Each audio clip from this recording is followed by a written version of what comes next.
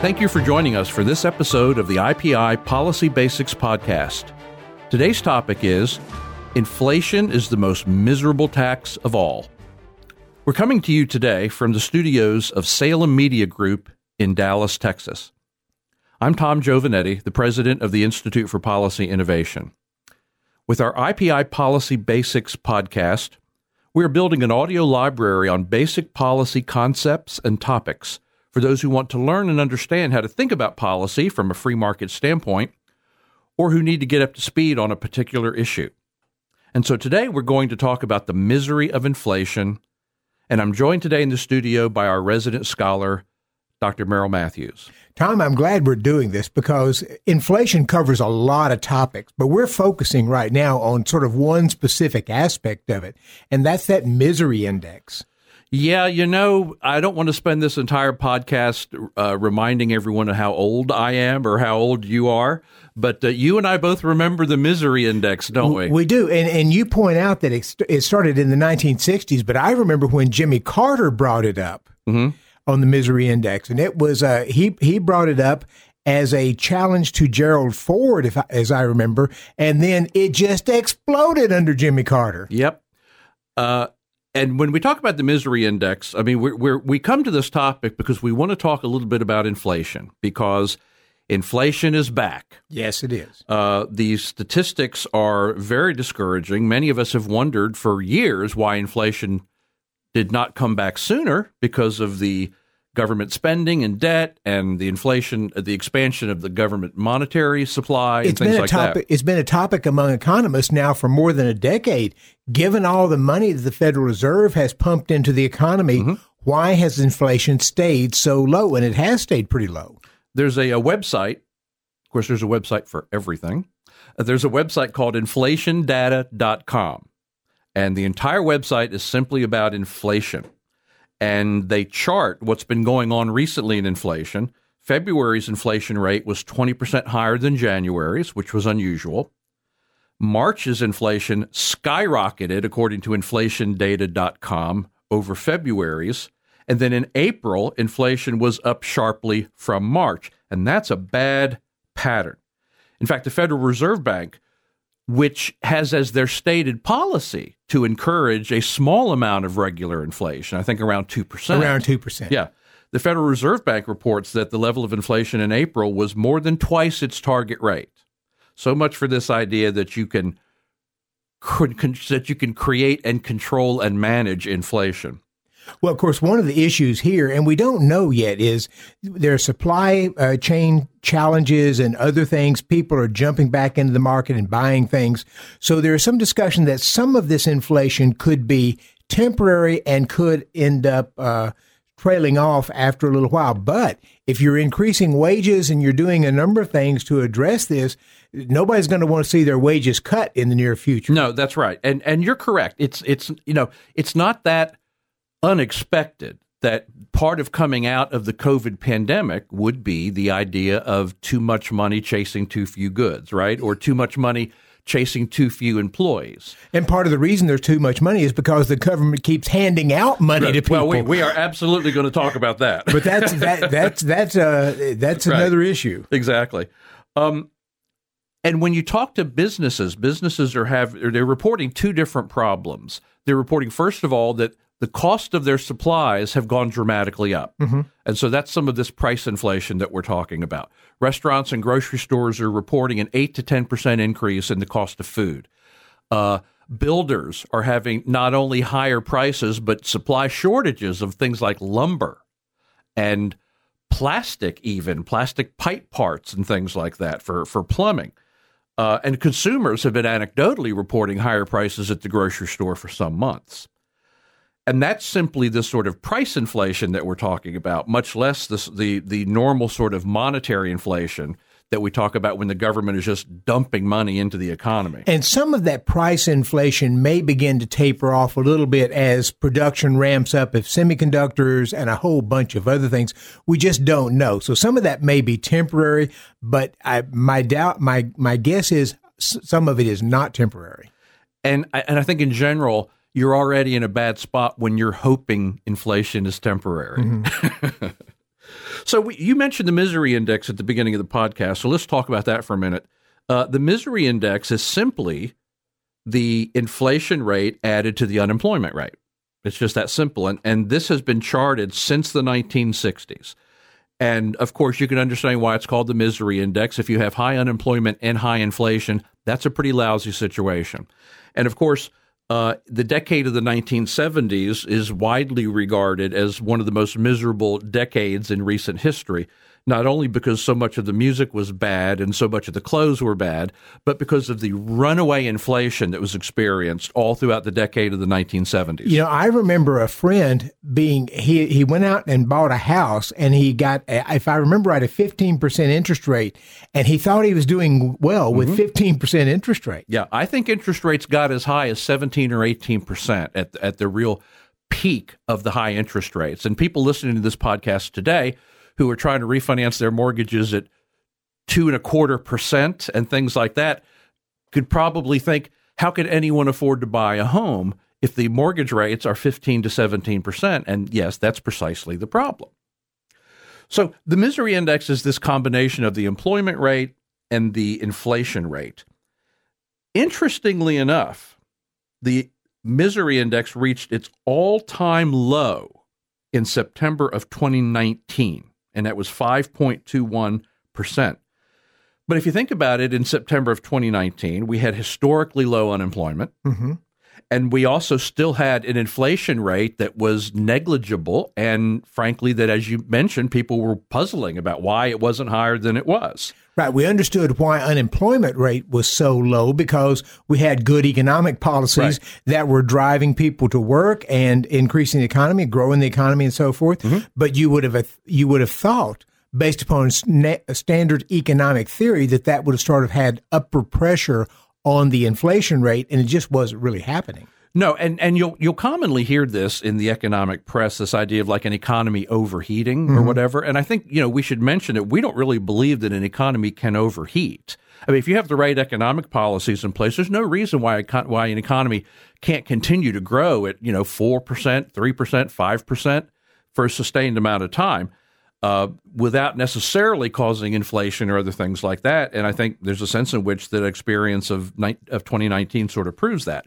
And I think we would also argue that part of why the economy was in such great shape there was the Trump administration's policies, the tax reform, the deregulation, the elimination of all sorts of environmental regulations, the encouragement of oil and gas exploration, and the allowing of the exporting of oil for the first time since the 70s. And I would argue that those tax policies, especially lowering the corporate income tax, encouraged businesses to, if they had offshored, to come back. If they're coming back, they're hiring Americans to work, and that helps lower the unemployment rate. Right. Of course, that was all pre-COVID-19 pandemic, and you would expect that because of the government lockdowns and business closures and things like that, that the misery index would spike upward, and indeed it did. But what's interesting is that now, with the economy opening back up, with unemployment still higher than we would like it to be, but nowhere near as bad as it was in, say, 2020, you would expect the misery index to come back down, but instead it's hovering around 10.26%. And the reason for that is the return of inflation. It's that April, 4+% inflation rate that we experienced. You have a declining unemployment rate that's gone down to about 6.1%, where it was over 10%. But if inflation starts ticking up, you add the two together and you still get a high number. Exactly. Now, just for historical comparisons, the all-time high of the misery index was 21.98% in June of 1980. Now, this is the time period that we were just talking about when mortgage rates were so high and all of that. And correct me if I'm wrong, that's about 4 or 5 months before Ronald Reagan is elected. That's right. This is the depths of discouragement and malaise from the Jimmy Carter administration. And just a few months later, Ronald Reagan was elected.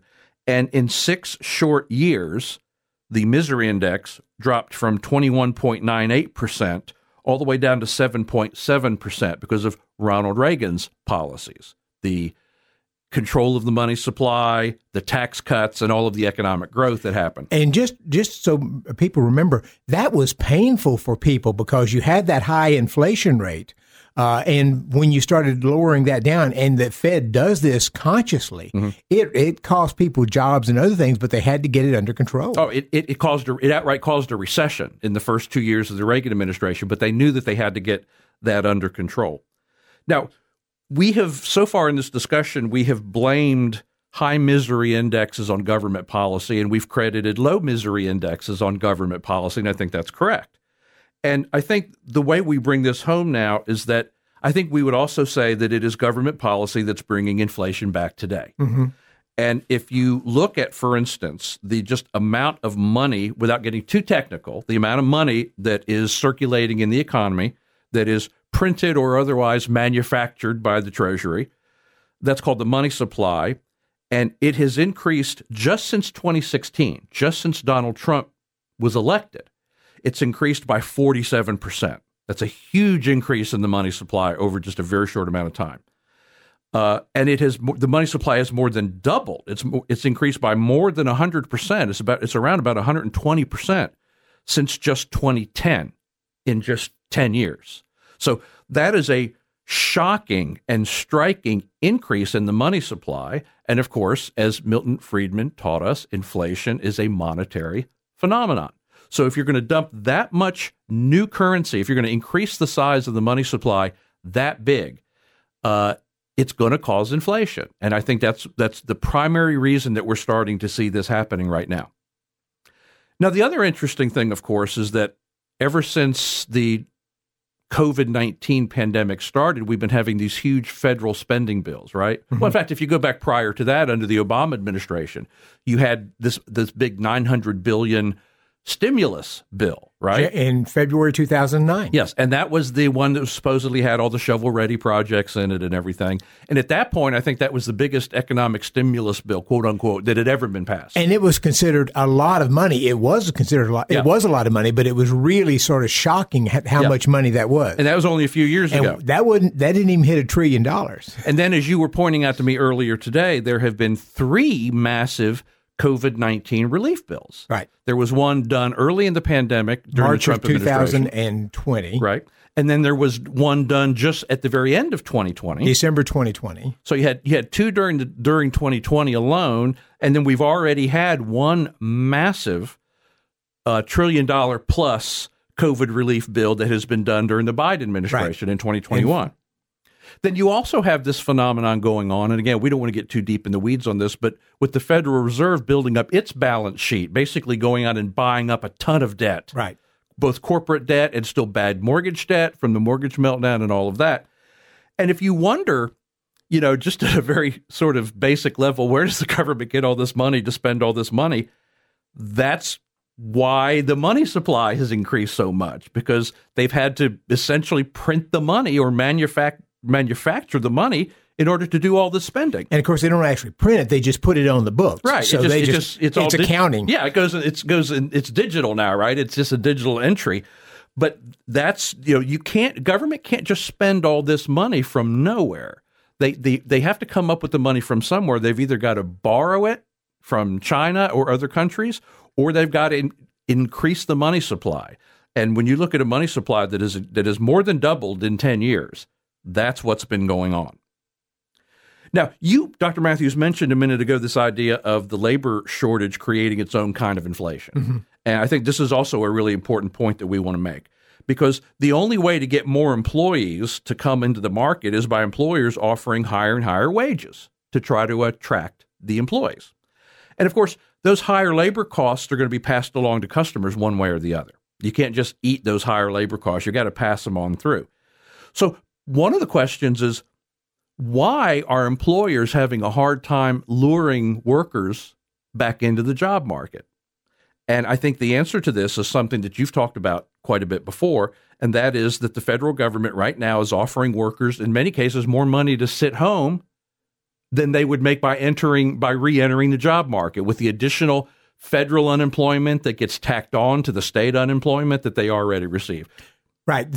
By one assessment, about half of the unemployed right now are making more on the unemployment benefits, considering the state and federal benefits, than they were making when they were working. So if you're making that much and you just as soon not go back to work, it makes it really affordable to be able to stay home. So you've literally got the federal government inflating the money supply, enlarging the money supply in order to compete. In order to compete with private businesses, they're in a bidding war for these workers, and the federal government is outbidding them to get them to stay home.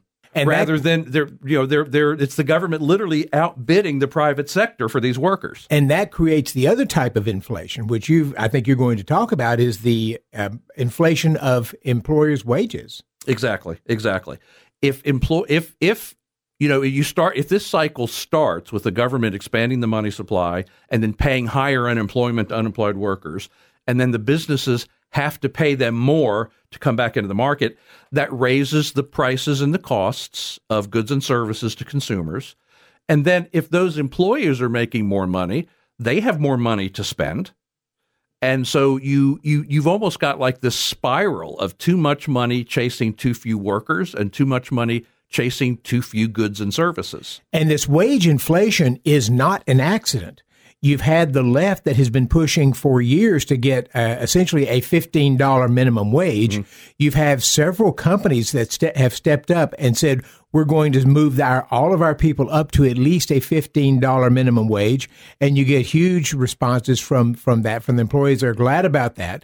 But that has been, in essence, these companies seeing the handwriting on the wall of a Democratic administration, mm-hmm. they're going along with that. But what that does is it pushes those prices higher, and you get almost every day somebody coming up, some new company saying we're raising all of our minimum wage up to $15 to $20 an hour, and that is a price inflation there. They're not getting extra productivity for that; they're just paying more for it. And I don't know that I'm so conspiratorial as to think that that's purposeful. But on the other hand, we did hear President Biden just the other day addressing this topic and saying, yes, well, the answer to it is not to stop paying them too much unemployment. The answer to it is for employers to pay more. Exactly. Right? Yeah. So even though I agree with you, it's not conspiratorial, mm-hmm. but it is a sense in which I think they're looking at it now and saying, my goodness, we're handing out this money.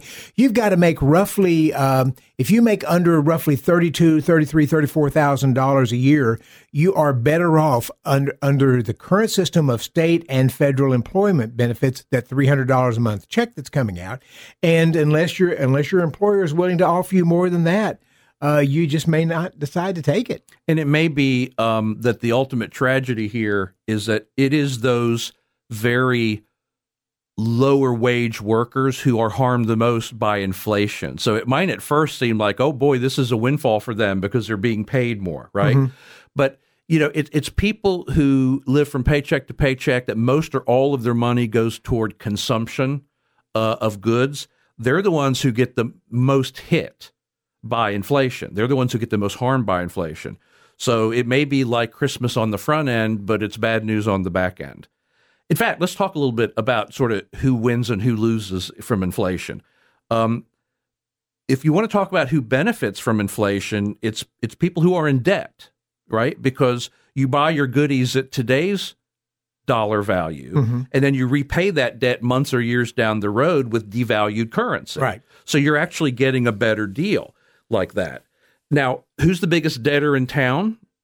The federal government, right? So there really is a sense in which, and this is where I do get conspiratorial, there really is a sense in which the federal government has an incentive to drive inflation, because it actually helps the federal government service its own huge debt problem, because the federal government gets the goodies now and passes them along to the citizens of the country, and then they will repay that debt, or they will service that debt down the road with devalued currency. Of course, where the federal government hits a stumbling block here is interest on the debt ends up going up, right, because of that inflation. And so they have to, it may be with dollars that are less valuable than they were, but it's still going to be a lot more money they're going to have to pay in interest. Yep. And again, another sort of accelerated vicious cycle that the federal government would find itself in.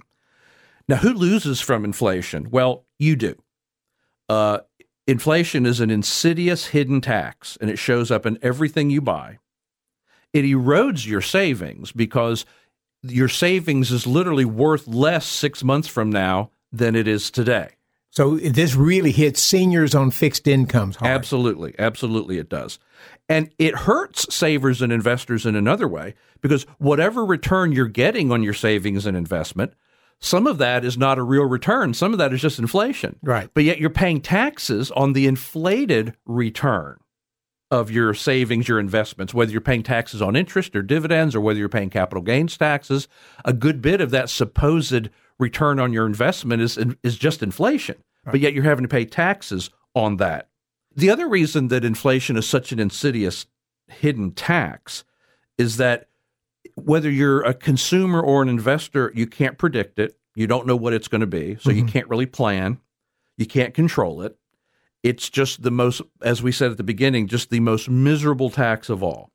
Now, there's a final sort of macro point that I think we ought to talk about, because I think this may be the real worst problem with inflation. And we've hit on it before, but let's sort of drive this point home. Because inflation erodes the value of saving, and because inflation encourages you to buy now and pay for it later, inflation has the effect of encouraging consumption rather than saving and investment. And here at IPI, and for most free market economic groups and economists and all, we understand that what drives economic growth is saving and investment, not consumption. An economy is driven by the amount of saving and investment and risk-taking that's going on. So if you have a high enough level of inflation that it is sending a signal to people, don't save and invest so much, spend more, consume more, then that long-term undermines economic growth. And you want to talk about a misery index. Now you've got high inflation, now you've got high unemployment, and now you've got the economy not growing as fast as it otherwise could. That's the real misery index. Well, thank you so much for joining us today for this episode of the IPI Policy Basics podcast. You can find more about the importance of markets and the danger of inflation at our website at ipi.org. If you've enjoyed this podcast, how about giving us a favorable review on your favorite podcast platform? You can also help to sponsor these podcasts and make them possible by becoming a member of IPI's Giving Society, which you can find out more about at ipi.org as well. Thank you for joining us, and we will see you next time.